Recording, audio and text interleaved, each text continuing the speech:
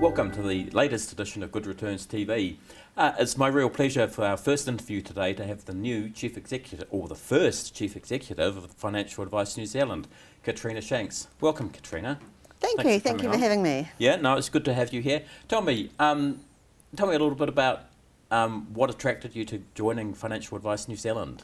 Gosh, there are numerous reasons why I was really attracted. I suppose the first one was I've always had a sense of service to the public and making a difference in people's lives. And I believe financial advisors do that every single day when they work with a client, and they work with a customer, and they help them on their path of financial wealth, financial health, and giving them a sense of what that value of financial advice can do for them in their lives. So that was the first thing that was really important to me, was helping other people, and that's what this organisation does by supporting financial advisors. The second one was the opportunity to make a real difference. And so obviously this is a new organisation, it's modern, bright, shiny, relevant, vibrant, and that's really exciting to have that opportunity to mould something and to make a real difference in the lives of New Zealanders, but also in financial advisors' lives by supporting them with some really good skills and a basis to move forward in the industry. Yeah. So was sort of building the association one of the major attractions, or was it around promoting the financial advice side of things? Well, it was actually the three pillars which are in the constitution for the association. So obviously there's promotion, which is reaching out to the public so they understand the value of advice. And then there's advocacy, ensuring that the framework which financial advisors work in and which consumers are in is fit for purpose. So being able to reach out to the decision makers and policy makers and ensure that framework's correct. And the third one is standards, ensuring that when people do get financial advice, customers get financial advice from financial advisors who are part of Financial Advice New Zealand, they know there's a standard in place and they're getting quality advice. So with the advocacy function, you know, you've got your role as being a former MP. That's right. How much of a help is that in a role like this? Oh, it's significant. Significant because I understand what influences policy and decision makers, what that process looks like, the different levers you can pull and push to make that difference, and also how the legislative process works. So at what point do you need to be involved in the consultation? At what point do you talk to your ministers, you talk to MPs, you talk to select committee, and how can you influence those outcomes so it's a better outcome for everybody? Because politicians don't always get it right, as we know. Ah, well, we're having a review of the laws already. That's absolutely right. But when it comes down to the advocacy side of things, you know, and I think we've seen in the last couple of years, you can either take an approach of trying to work with the regulators and the officials, or you can be quite vocal and pointing out what's wrong. Where do you see this role fitting in those two ways of approaching advocacy? Well, I believe that you should work with decision and policy makers as much as you can. And if there comes to a point where you've got to go your different ways because you can't agree and the outcomes you believe are wrong, then you need to stand firm with that and stand true to what you believe. But I think you get best outcomes when you work with people as opposed to against people. So if something's happening and you don't agree with it, you'll tell them? Absolutely right, we'll tell them. But there's different ways you can tell them. You can tell them within committees. That's why it's really important that you get at the table with decisions and policy makers and not running beside the table. So being at the right place at the right time is really important to ensure that you can influence when that policy has been made. Code Working Group, obviously a big talking point at the moment, and there's been a lot of angst, I think, that, you know, the representation on the group hasn't been that balanced and have a lot of practitioners.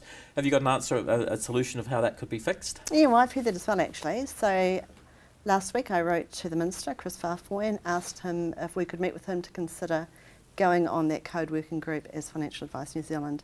So we're representative of the other end of town, which is where the criticism has been. And have you heard back yet? No, but we are waiting, and I'm sure we will get that meeting in the near future. Okay. And so with the new body, so FANZ, as a lot of people call it, but Financial Advice New Zealand. That's right. How would you describe, you know, the unique selling proposition, if you like, around the organisation and why advisors should join it? Well, I think there's a number of reasons. I think that you have a much louder voice if you have a collective, and I think when you have a collective you have a better ability to influence policy but also write policy. So the more variety of opinions you've got, the richer the information is and the knowledge is that you've got. So I think being part of a movement which can influence those policy and decision makers is really important. So you've got a voice, because individually it's very hard to have that loud voice, but collectively you can get great outcomes. And I think the other really big thing for financial advisors, and I've been to a lot of meetings around New Zealand, and I've only been here 3 weeks next week, so I've been to a lot of meetings around New Zealand already, listening to what advisors are saying. And one of the most important things to them is reaching out to the public and the consumer, so the public and consumer can understand the value of advice and go and seek that advice at certain times in their life when it's really relevant to them. So also being part of an organisation which is going to reach out to the public and educate the public on what that value of advice looks like. So on that point, you know, is the association more of a sort of a professional body for advisors, or is it more of a body for the public and being out there and promoting advice? Well, it's both actually. They actually complement each other. So you're there for the advisors to allow them to be able to reach out to the consumer in a relevant, modern, vibrant way, but you're there for the consumer so they can understand what that value of advice is and what that quality of advice looks like as well, because that other third pillar of Financial Advice New Zealand is about quality. So, and which brings us to the QSM. It's like everyone's going to be knighted or something, isn't it? Indeed, the Quality Service Mark. Yeah, the Quality Service Mark. So how is progress with developing that coming along?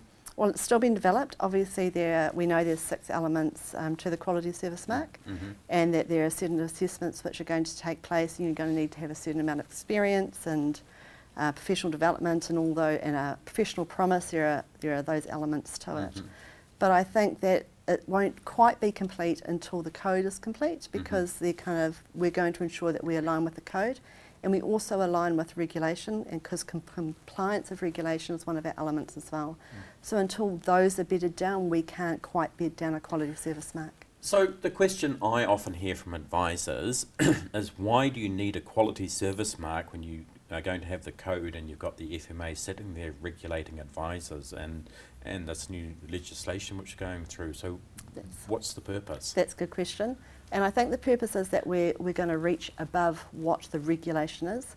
So we're saying regulation is the base, the very bare minimum that you'll need. What we want to do is reach above that and say, if you come to a Financial Advice New Zealand advisor, we are above the base bar that there is in legislation. So what sorts of things will put them above the bar?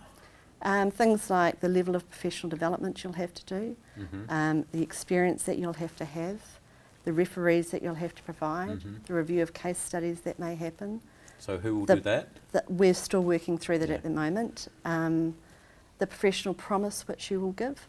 So there are a few elements in there which sit above the regulation.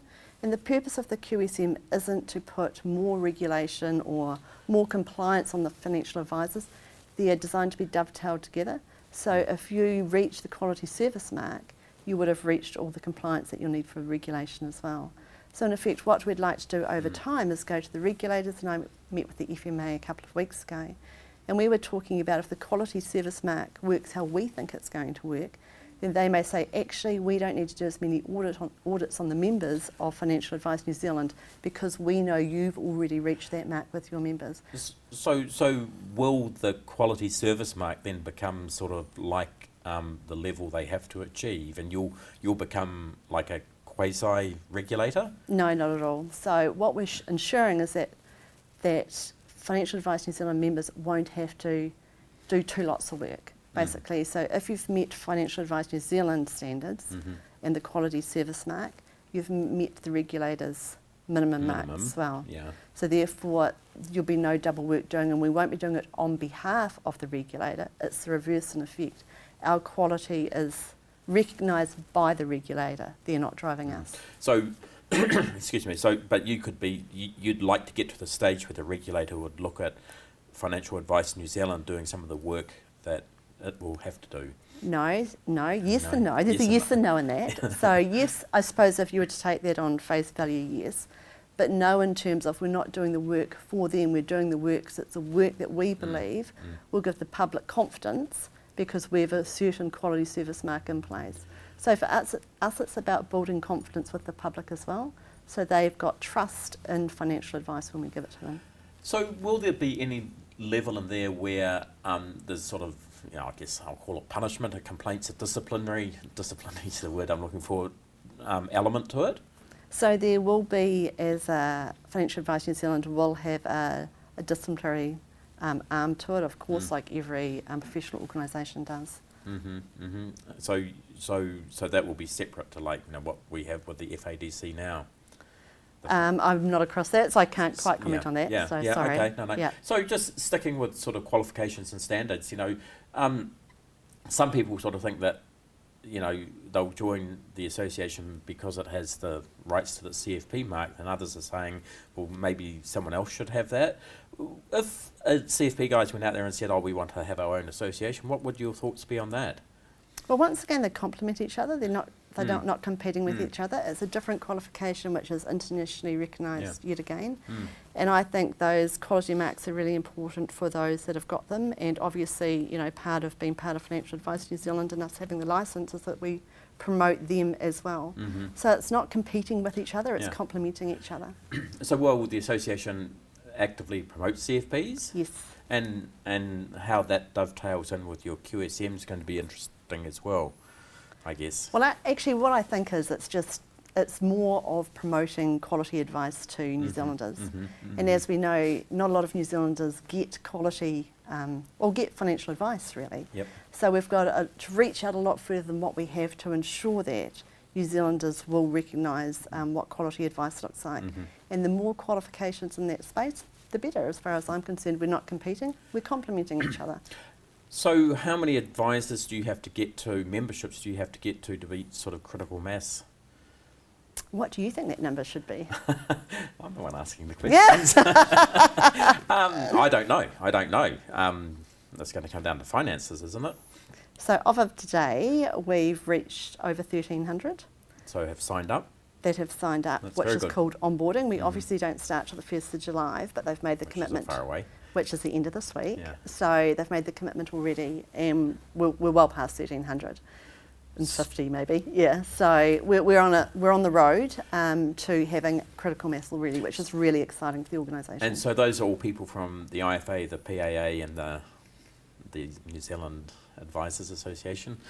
That was close. Yeah. Yes. Yeah. That's right. I knew I was close. Yeah. So the large majority of them would have onboarded. So the three organisations collective have a membership of 1,800, well just under 1,800, 70, 80 something. Yeah, so you're about 400. Yeah, so we're 2/3 of the way there to those which were already a member. What we are just about to open up on the 1st of July of those who weren't members of either of those organisations to be able to join Financial Advice New Zealand. And we've had a lot of queries already and people who are interested in coming on this journey. I think it's a really exciting journey, and I think it's well worth coming on board. The advice industry is made up of, I call them, 3 verticals. You know, there's mortgages, life insurance, right. and investment, and they've all often had different... And financial planning. And financial planning, There's yes. 4. Yeah. Okay. And they've often had quite different sort of agendas or outcomes of what they want, and they haven't necessarily worked that well together. How do you bring them all together and get them on board? Well, I think there's a couple of things in there. I think as a membership-based organisation, you have to recognise every different discipline within your organisation and ensure that you've got a value proposition for them to be a member. Without a value proposition, there is no reason to be a member. So that's my job, to ensure that there's a value proposition for every single member, whether they're a mortgage broker, an insurance broker, whether they're big or they're small, it doesn't matter. Everybody should have a value proposition for belonging to Financial Advice New Zealand. But I think overall we've got the same common goal, and that's to reach out to the public, get the public to understand what the value of advice is, and then take them on that journey and build that public confidence. Oh, it's going to be an interesting journey, and I wish you the best. Well, I think it's exciting. Oh, it's very exciting, yes. Yeah. So thank you very much for coming in. Thank you. Yeah, cheers. Thank you.